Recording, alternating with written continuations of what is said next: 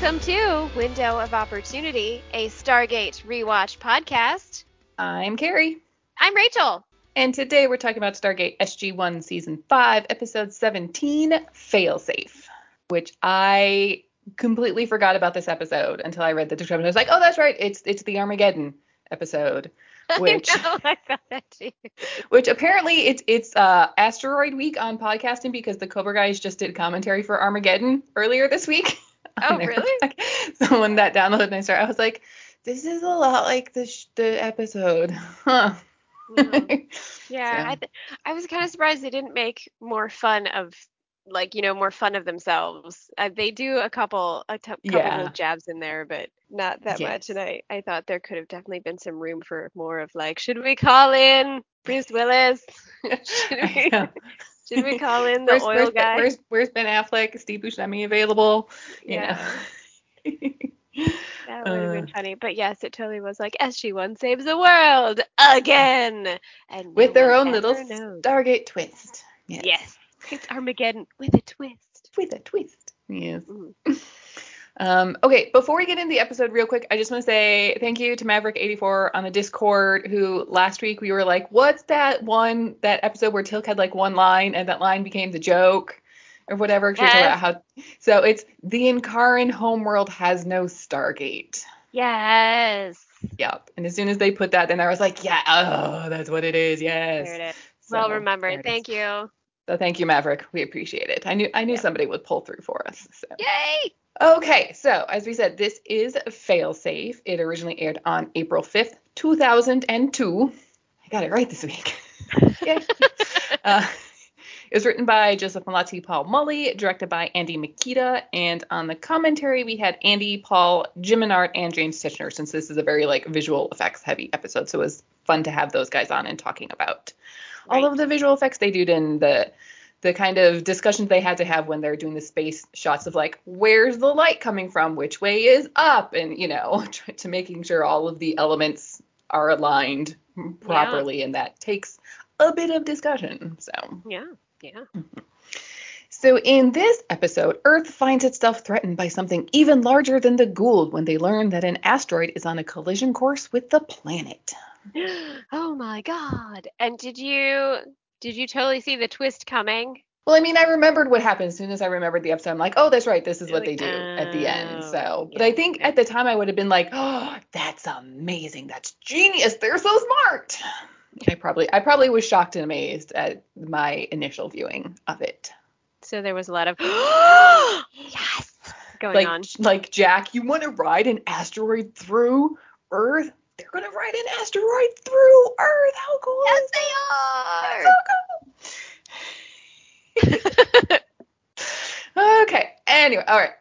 So this episode, we open with a guy out by a pond. He's got a camper and a dog. And the dog, FYI from the commentary, belongs to executive producer Michael Greenberg. Oh, okay. And he's talking to somebody on the phone about an object he saw up in the sky because he's got a telescope with him that he spotted in the Cassiopeia constellation. Whoever he's talking to doesn't appear to believe him about something being there because he's like, it's there. If you can't see it, you're an idiot, basically. And he's just going to keep calling and calling about it until then 2 large black SUVs pull up. We see 4 military officers and a couple guys in plain suits. And he's like, never mind. Oh, all right. I've been talking to the right and or wrong people the whole time. I thought it was going to turn out to be a spaceship. Oh, that's an interesting thought. Yeah. Yeah. For sure. Yeah. Mm-hmm. That would have been an interesting idea too. Yes. Because we have had motherships visit us before and somehow nobody has seen them. Mm-hmm. Yeah. Would you like some fun facts about Cassiopeia? Would I? I would. I'm asking you. You okay? I would. Okay. I wanted to think and answer correctly. Yes.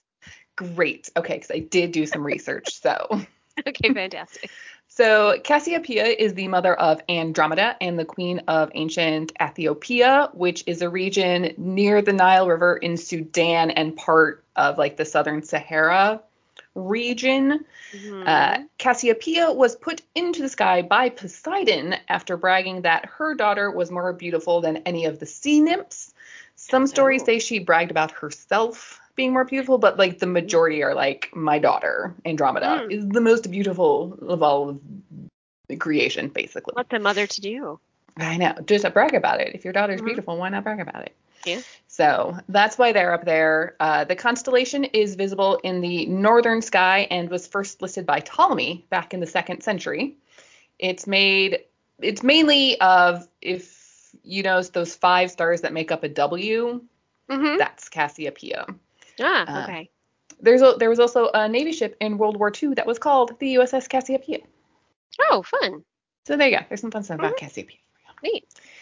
So we cut over to the SGC, and Sam is giving the team a rundown on this object that was spotted by this amateur astronomer. It's an asteroid that they estimate to be 137 kilometers from end to end. It's a miracle it was spotted at all due to its irregular trajectory, she says.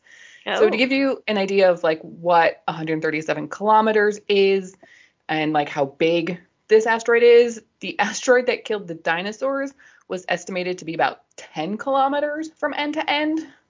Oh, man. And so 137 kilometers is about 85 miles, which is approximately the distance from Chicago to Milwaukee. So, oh, man. That's pretty big. This is massive. That's a big asteroid. Yes. Killed a lot of people. Yes. Jack kind of leans over to Daniel's like, I've seen this movie. It hits Paris. Ha ha. Ha ha. There's our first Armageddon joke. Sam corrects him that it will actually hit somewhere in the Arctic Circle, and somehow only the SGC knows about it because they've persuaded that civilian out at the pond to keep quiet about it. And luckily, now that they have this... How do you think they persuaded him? Did they... Money. Did they, like... Was it money, or was it, like, I will threaten you with so many lawsuits you won't even remember your name anymore? Or, like, what... Do you think it was happy persuasion or like not happy persuasion? I think for this guy, he seems like the happy persuasion dude. And if you tried the bad persuasion, he'd be like, I'm calling my lawyer right now. He seems like that kind of guy. So, and you know, maybe they let him name it as well. Oh, all right. Yeah. Yeah. That'll do. Yep. So luckily, now that they have the Stargate, they might actually be able to do something about it because they have friends with like spaceships and smarter than them. So yay. The Tok'ra, though, haven't responded to any calls for help since the destruction of Ravana, and because Earth is part of the Protected Planets Treaty, the Asgard cannot step in to prevent natural disasters. Daniel seems sure somebody will help. Anyway, fingers crossed, because otherwise, in 11 days and 16 hours, all life on Earth will be wiped out. Oh, man. Did this make you think, like, what would I do with 11 days? I sit on my, I don't know why. What can you do? Would you be the kind of person that just goes out and goes, like, crazy and just does whatever you want? Or would you be like, meh? I think I'd be too paralyzed and overwhelmed to do anything. And then probably in the back of my mind, I'd be like, what if they were wrong and everything's fine? And then I've crapped the bed with everything. Yeah. Well, there is that. Yeah. What about you? What would you do? Oh, man. I mean, I'd probably go slightly crazy, but I think I, too, would be like, what if they turn out to be wrong? And then I've told everybody what I really think of them, and that was not a good idea. You know, kind of that sort of thing. Or like, what if I went out and spent all my money? Or what if I, you know, did all this stuff and then it's fine? Maybe. Yeah. That'd be a difficult position to be in, I think. Yeah. Till like 30 seconds before it hits, and then I'd be like, I hate you all! Screw you guys! I really wouldn't. I would tell everybody about this. Yeah. Go out with joy. Yes. That's a good idea. I like that. Go out with joy. Yep. Okay, so we come back from the opening credits and we see Jack pleading their case to the Asgard using the reasoning that the Goa'uld had coerced the Tolans to send a bomb to Earth, as it was probably obvious the Goa'uld have denied any involvement in that incident. The Asgard could call together an assembly of Asgard and Goa'uld representatives as long as there's corroborating testimony from the Tolan about what happened. But hey, that's impossible because all of the Tolans are dead. How unfortunate. And Jack's like, and it'll be unfortunate when all of Earth is destroyed. And they're like, yes. So no help from the Asgards coming. Right. Back in the briefing room, Jack's talk with the Asgard did not go any better from the point where we left them. There were apparently comments made about Freyr's mother. Did like that line. I looked this up, and like she is Freyr's mother is just the unnamed sister wife of the god Njordur. Njordur? Njordur. Right. She doesn't even have a name. She's just the sister wife of the god. So right. Okay. Yes. So anyway, all right. So what options are there at this point? Jack suggests just nuking it. Sam's like, we do have bombs big enough to do that, but we don't have any way to get the bomb to the asteroid. Daniel suggests they could maybe use that cargo ship that he and Jacob crashed on Ravana, which, yes, but it would need some major repairs since it crashed on Ravana. Right. Sam thinks they might be able to repair it in a couple days with the right people available. So Hammond's like, you've got it. Whoever you need, you got it. We can make that work. So if they do fix it, though, how long would it take to fly from Ravana to wherever the asteroid is or will be at that point? And Sam's like, 8 or 9 days. So that's not a lot of wiggle room if things don't go perfectly to plan. So Hammond's like, then get to it. They'd leave yesterday. Yes. So as everyone goes to leave the briefing room, Hammond asks Jack to stay behind, and he tells him that the president has approved the usage of the Alpha site to begin evacuations. Major Davis will be flying in to help oversee that, and he also adds that if their current plan is unsuccessful, that they are to then report to the Alpha site and for Jack to assume command. Ooh. That's an order. So, yeah. So we get to sometime later down in the gate room, the wormhole's open and they're all getting ready to go. The warhead they put together is the equivalent of 1 billion tons of TNT, which I did some I did some calculations. So 1 billion tons of TNT is 1,000 megatons. For comparison, the bomb that was dropped on Hiroshima was 0.015 megatons. So this is several orders of magnitude greater than that. A little bit of a difference. A little bit, yes. A little bit.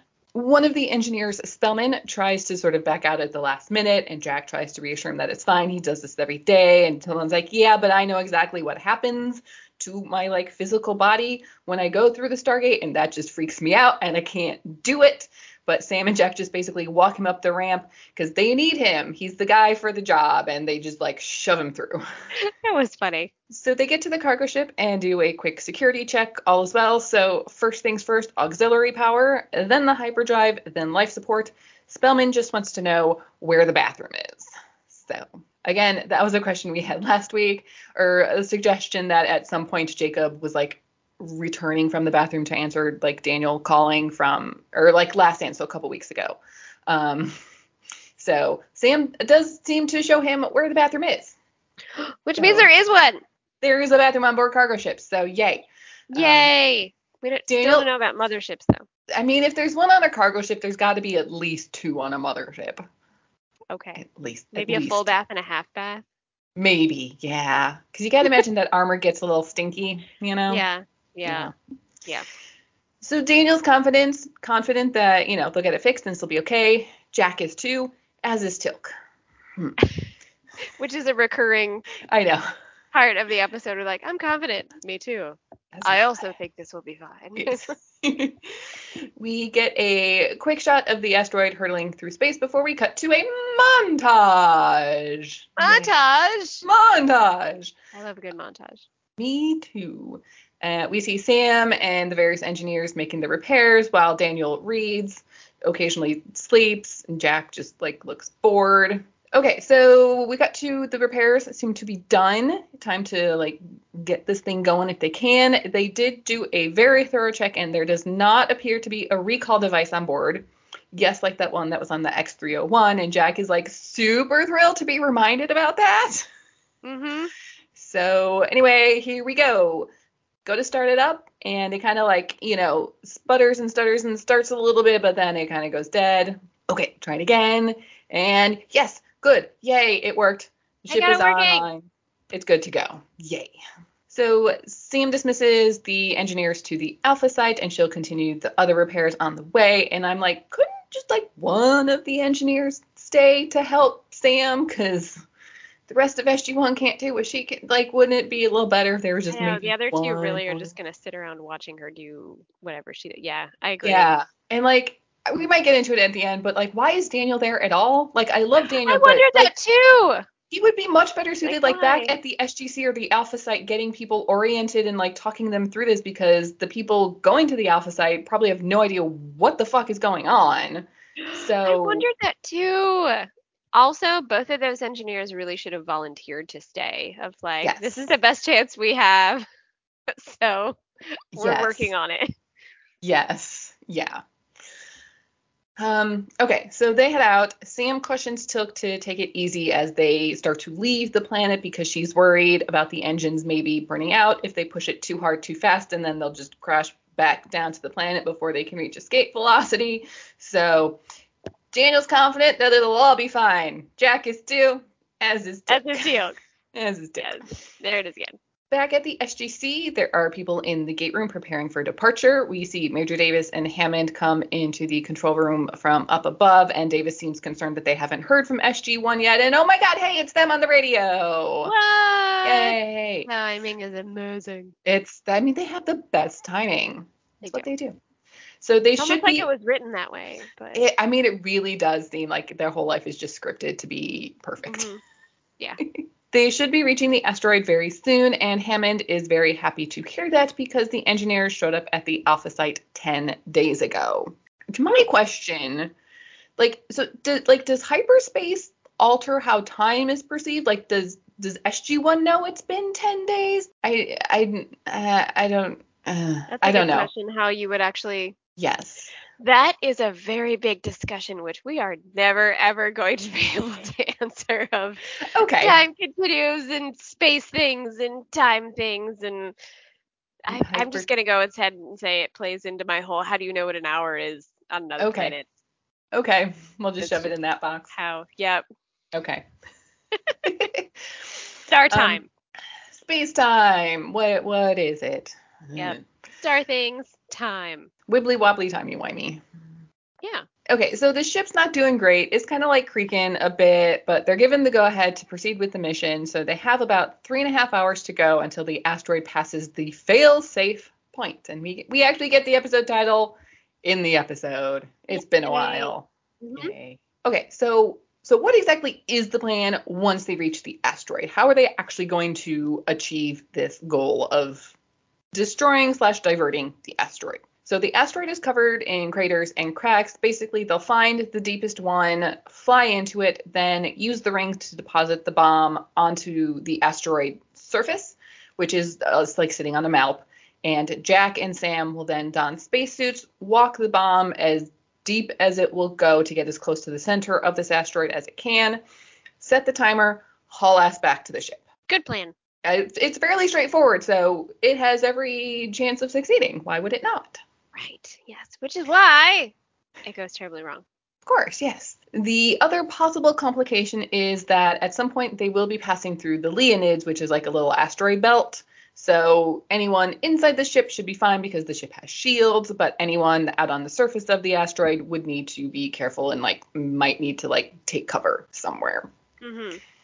So the ship's groaning, shaking, not doing great. Sam and Jacko take a look, and there seems to be an overload building in the control crystals, and they do not have any backups. There's then a giant spark, which gets Sam, and she goes down. We have a quick cut back to the SGC where they have lost communication and they don't know where the ship is. Basically, the ship is completely dark to them at the SGC. Sam's up, she's kind of shaky, but okay. The asteroid though is coming up fast though, too fast, and the engines are offline.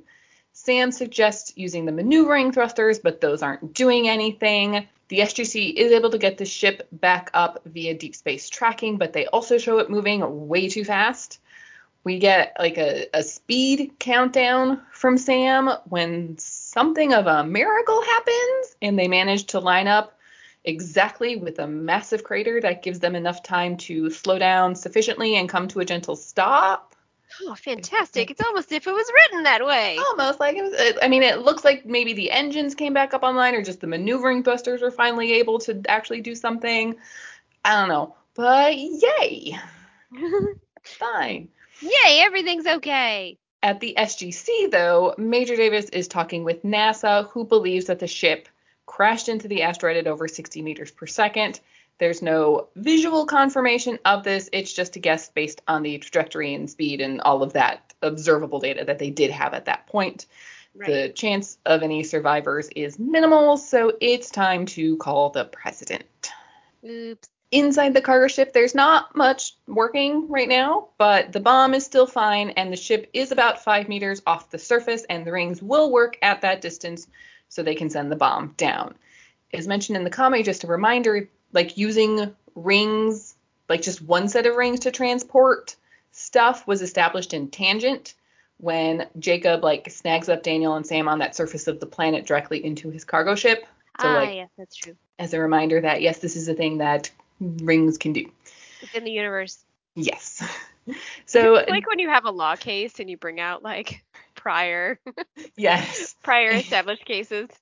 Yes, in cargo ship versus Jackson. I don't. Yep.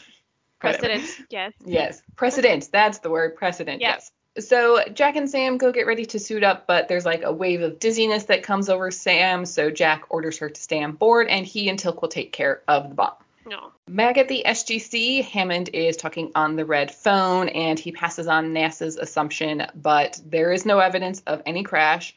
So if SG1 survived and complete the mission, there's no need to tell the public anything about what's going on. If they didn't, then it's too late to say anything, because if they do say something, it would just cause a mass panic, which wouldn't do anyone any good anywhere. But whatever is going on, Hammond is staying at the SGC. Oh, man. Would you be pissed if there was an asteroid coming and nobody told you? Kind of, I'd be like, you had to. How did you not know? Somebody knew. Why didn't they say something? But what if they did it so that people wouldn't go mass hysteria crazy? I mean, that is a good point. So, lessen the chances of, a purge scenario happening. Because there would be. Oh, yeah.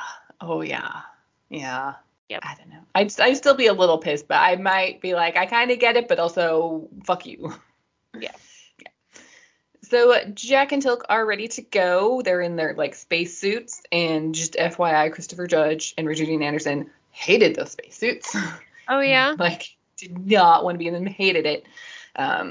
So one good thing is there's maybe a little bit of gravity on the asteroid, but also the asteroid has a lot of iron in it, and the boots of the spacesuit are magnetized, so they should be fine, and they don't have to route just floating off into space. Yeah, that'd be good. So off they go. Sam is still concerned about their approach and what all happened with that, so she's going to go check on some things. And Jack and Tilk have made it as deep as they can, and they set the timer for 2 hours. Back on the ship, Sam has discovered that the asteroid's gravitational force is a lot stronger than it should be for its size and composition, which means that the very core of this has to be made of something other than nickel and iron. There are then some thumps heard outside, and it appears they've reached the Leonid belt. Sam warns Jack and Tilk to stay covered in the cave for a little bit longer. Jack asks about the shields, and she's trying, but again, that's one of the things that is not working anymore. So she's poking at the crystal. She asks Daniel to try and reroute power from the hyperdrive, but then there's a hull breach. Oh crap, the venting atmosphere, that's not good. Daniel starts burning something to make smoke so they can find where exactly that breach is, which they find it, but then there's 2 more. Oop. So Jack and Tilk are back out of that cave they were in. They can't get a hold of Sam on the radio. They run, quote unquote, back to the ship, get into the airlock. Tilk notices that the interior of the ship has no atmosphere. So they head inside and search but don't find them. Tilk pulls up the schematics and finds that there are breaches in the hull. Jack then has an idea, heads over to one of the escape pods and kicks it a few times, and he gets some thumps in return. So They stashed themselves in the escape pods, so they're safe, they're fine. So Jack and Tilk are going to get to work patching up the ship. Yay! Because they have the suits. Yes. Woohoo! Back in Hammond's office, Dr. Fraser has stopped by to check on him because his name isn't on the evacuation list, and it will not be. He will be staying. His decision is final. Aw. You would expect nothing less, but aw. Yeah. Here's a question I found somebody asking on the Gate World forum. What about Cassandra, Janet's daughter? Because she can't go through the gate because of the bomb in her chest. If she goes near the Stargate, her heart explodes. That's true. Where's Cassandra? They're just resigning her to die with the Earth, apparently? Yep. Yeah.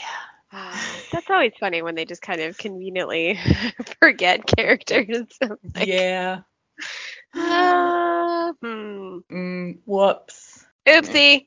So the ship is repaired. Jack and Tilk are out of their spacesuits, and they get Sam and Daniel out of the escape pods. Sam immediately heads to her laptop and is like, "We can't leave just yet." And Daniel's like, "Don't ask me. I have nothing to do with this. This is all Sam." But she really needs to figure out like what's going on with this asteroid and its gravity.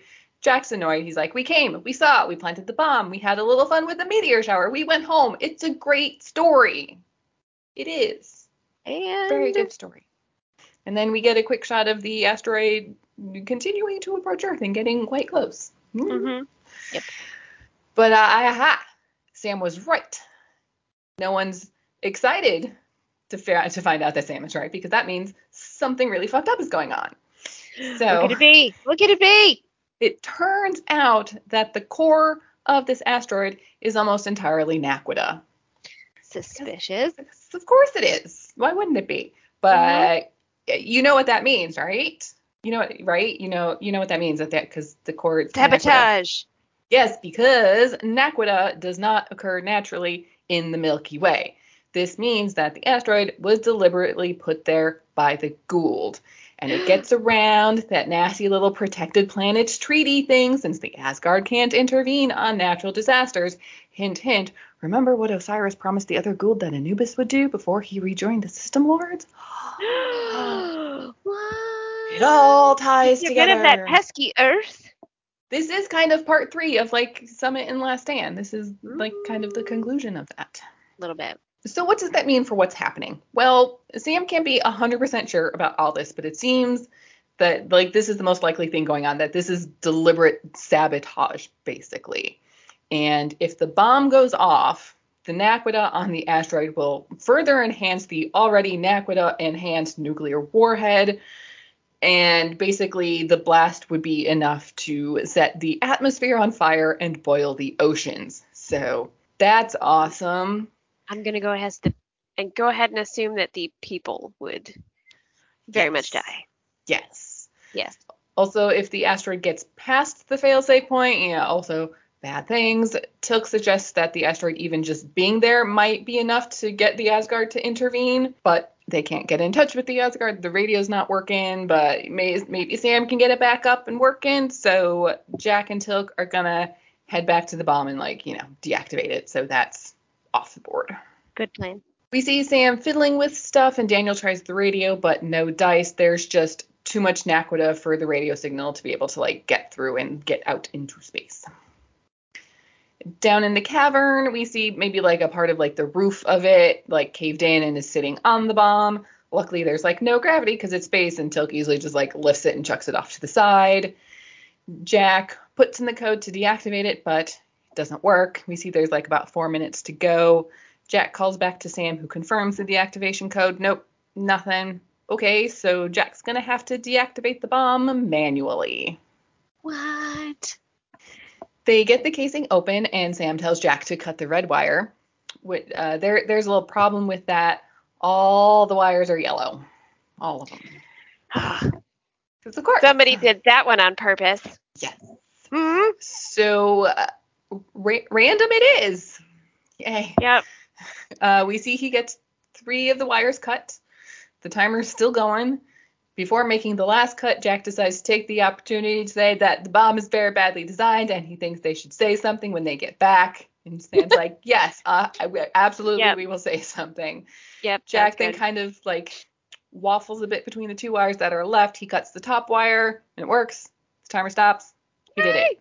Yay! Yay! Back at the SGC, they're tracking the asteroid to the fail-safe position, and it passes it. So General Hammond orders Major Davis and Sergeant Davis to head out with the last group to the Alpha site. Hammond is staying because he has not been relieved of command. Oh. So again, for the fourth time. Oh. Oh. Yeah, Damn it. man. Up on the cargo ship, the radio is not working as they need it to. So right now there are two options. They can use what little power they have to fly to an unoccupied planet with the gate, head to the Alpha site, dooming all of Earth. Or they can try and just fly up off of the asteroid and hope that the Asgard can pick up the radio signal and come help. But sounds like there's not enough time for that. And Jack's like, what about option 3? There's no option 3. There's always an option 3, because there usually is. Yeah, I mean, Daniel might have an idea for an option 3. What? That's why Daniel's there. Yes. So as Tilk said, Naquita isn't native to the Milky Way, which means the Gould had to put the asteroid here via like towing it through hyperspace. And everybody else and like Tilk and Sam and Dan are like, yes, that's it. Of course, that's so smart. Of course we can do that. And Jack's like, what? Do what? He's just, he's a little, the what little now? behind. So the new plan is to expand the hyperspace bubble of the cargo ship to encompass the asteroid as a whole, jump into hyperspace at the last possible second, and basically ride the asteroid through Earth, which is just the craziest thing ever, but it's so crazy it might just work. Yes. I would have loved to have been in the writer's room for that one where someone was just like, okay, go with me on this. What if? Wait for it. Well, this is the Stargate twist on the asteroid coming to destroy Earth thing. Yep. They ride it hyperspace style through the planet. Through the planet. We're not going around the planet, we're going through the planet. Yep. So this would take like every scrap of power that the ship has left, which might cause the engines to explode. So that would be bad. And if the engines don't explode, the engines would be kaput anyway, and they would just have a couple hours of life support left, and that would be it for them. But Earth would be saved, Earth would be fine, so that's the plan. Yeah. We see the asteroid very close to Earth, and Hammond is in the control room all by himself. In the SGC, there's nobody else there, and we have a 1-minute timer left. Like you do. Yep. So inside the cargo ship, it's very close. It's like so close to Earth that everybody's like, can we go now, Sam? Now? Is it time now? And we get one of my favorite lines of Jack going, Carter, I can see my house. Yes, I like that. Which my question is, I mean, he literally can't see his house, but given how close it is, how does nobody on that side of the planet look up and go, what the fuck is that? Because it is big enough, somebody should be able to just look up in the sky without a telescope and be, what the fuck is that? Maybe they did. What's the usual sci-fi excuse that they give for everything? Just like, it's a gas leak. Oh. Yeah. It's a gas something in the sky. Yeah. Sure. Yeah, I don't know if I would believe that. Maybe. It was a weird storm cloud. There you go. Yes, weird storm cloud. What are those? The big Mylar space balloons, weather balloon, maybe. There you go. I don't know. In a gas leak. But yeah, so it's real close. They need to do it very soon, but Sam's like, if we do it too soon, then they might reappear inside the Earth, and that would just be like super bad. That would just be like the worst. Mm-hmm. So, okay. All right, here we go. And now, so ship enters hyperspace, it exits hyperspace, and they made it. It worked. They're on their side of the planet. Yay! Plan 3 works every time. Yay. Is Plan 3 like Plan M, where Hardison gets naked in Plan M? Yes. Sorry. Yep. I thought it would have been funny if they would have come right through the planet and then landed right on the moon. But that probably would have been not a good idea for the asteroid, but it still would have been funny. Yeah. I mean, there's a lot of questionable things going on with things. Like, the tides on Earth should be super fucked up. Like, those two objects are close enough to each other. The gravity of both of those objects should be totally met. Like, there's a lot of astrophysics that just is hand waved away. And we don't know where the moon was in that scenario, did we? We do see the moon at some point, and it's like they go through the Earth and then past the moon. So they were apparently not in line with the moon, but they were headed towards it. Okay. So, yeah. Zoe Hammond is on the red phone again. Nobody's sure exactly what happened. Maybe it was the Asgard, but Hammond is sure that SG1 had something to do with it. Of course they did. So back on the cargo ship, 2 hours of life support. Cool. Then what?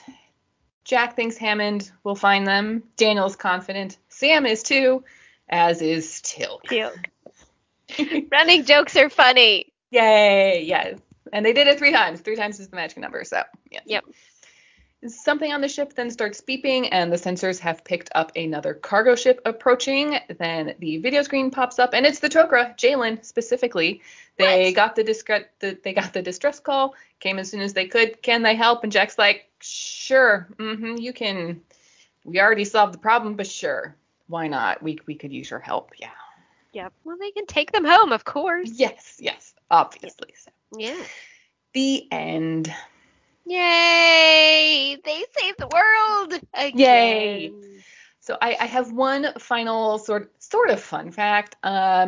So this asteroid was put in our galaxy by Anubis, and there is an actual asteroid called Anubis. Oh, really? Yes. Specifically, it's called 1912 Anubis. It's part of the Coronis asteroid cluster on the outer edges of like our typical like asteroid belt. It was discovered on September 24th, 1960 by astronomers Ingrid and Cornelis van Houten at the Leiden Observatory in the Netherlands, working in conjunction with Tom Garrels, who took the photos of it from the Palomar Observatory in California. Ooh. At the same time, they also discovered 3 other asteroids, naming them 1923 Osiris, 1924 Horus, and 5011 Ptah. Ptah. So all named after Egyptian gods and goddesses. Oh, fantastic. There you go. There's our final fun fact. There's an actual asteroid named Anubis out there. Huh. Well, that's fun. Yep. And there was, it was just a couple years ago that was, why am I blanking on his name who Teal'c served? Apophis. That's it. Yes, there's also an Apophis. God, I think that's the first time that's ever happened. Let's all remember this moment. Brain fart city over here. Wow. All 4 of you that are listening, remember this moment. That I actually remembered something when Carrie had a blank. I'm so ashamed. I'm sorry. I've let you all down. Yay. Yeah. Anyway. Okay. So yeah, I mean, honestly, I still think Daniel would have been better served staying at the base and helping with the evacuation. I think we could have maybe gotten some more stuff from that storyline, maybe. But yeah, I don't know why Daniel was there on the cargo ship with them. Yeah, and the other 2 engineers definitely should have volunteered to stay, given that was the best option to save the planet. Yes, like this is really wanted to be a part of that one. This is an engineering problem. Yes. Period. Yeah. Like, I get Jack being there because Sam's there. Maybe Teal'c because he's big and strong and can lift things if need be. But yeah, I love you, Daniel, but you are useless here in this time and place. Well, that's an interesting question then. If they had asked Daniel, like, the rest of your team is going to go fix the ship, but you are better served on the Alpha site helping people, do you think he actually would have done it? Or would he just have been like, nope. I mean, I'm going to go help my team, thanks. That's very true. Yeah. Don't have been like, you want, no, I'm going with them. Yeah. Okay. So I can buy it from that perspective. Okay. Let's go with that's what happened. Okay. I can make that work. Okay. Yes. Yeah. Okay.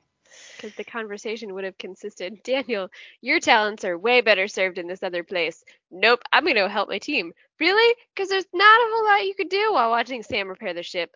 That's cool. I don't care. I'm going. Moral support. Because Daniel's confident. That's what Daniel is. Daniel's confident. Yes. Way to go, Daniel. Yes. Okay, so the episode title, Fail Safe. I did some research on this because there's a few different like fail-safe terms. There's sort of like a fail-safe on an object itself, But here we're talking sort of about a fail-safe point. So this was first used like during the Cold War, where a fail-safe point was the term used for the point of no return for American Strategic Air Command nuclear bombers just outside of Soviet airspace.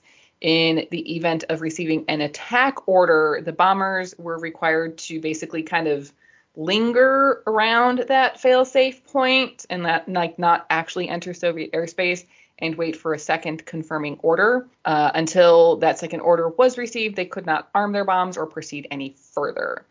This design was to prevent any single failure of the American command system leading to nuclear war. So it's basically sort of like checks and balances kind of thing. Okay. The sense of the term entered American popular lexicon with the publishing of the 1962 novel Failsafe, which took place during the Cuban Missile Crisis. Ah, okay. There you go. I think it works for this episode. Yeah. I also think extreme measures. What else? I know it's no extreme measures. It's totally could have worked. Totally could have worked, yeah. As far as foreign territory titles, in French this was called Impact. Okay. In Hungarian it was called Safety Limit. In Czech it was called Breaking Point. And then the Germans just got right to it and called it The End of the World. That would have been funny if the other things were like Deep Impact, Armageddon. What are the other ones that came out? Day After Tomorrow. Day After Tomorrow. Yeah. Wasn't there a crater something? Maybe. Oh, I don't know. Possibly. Maybe. But so there you go. That's the episode for you. I liked it though. It was, it still kind of had to do with the overall storyline, but it was kind of an out of the box fresh. Let's do something a little different for a change. Yeah. It was a bit of a save little... the world for once.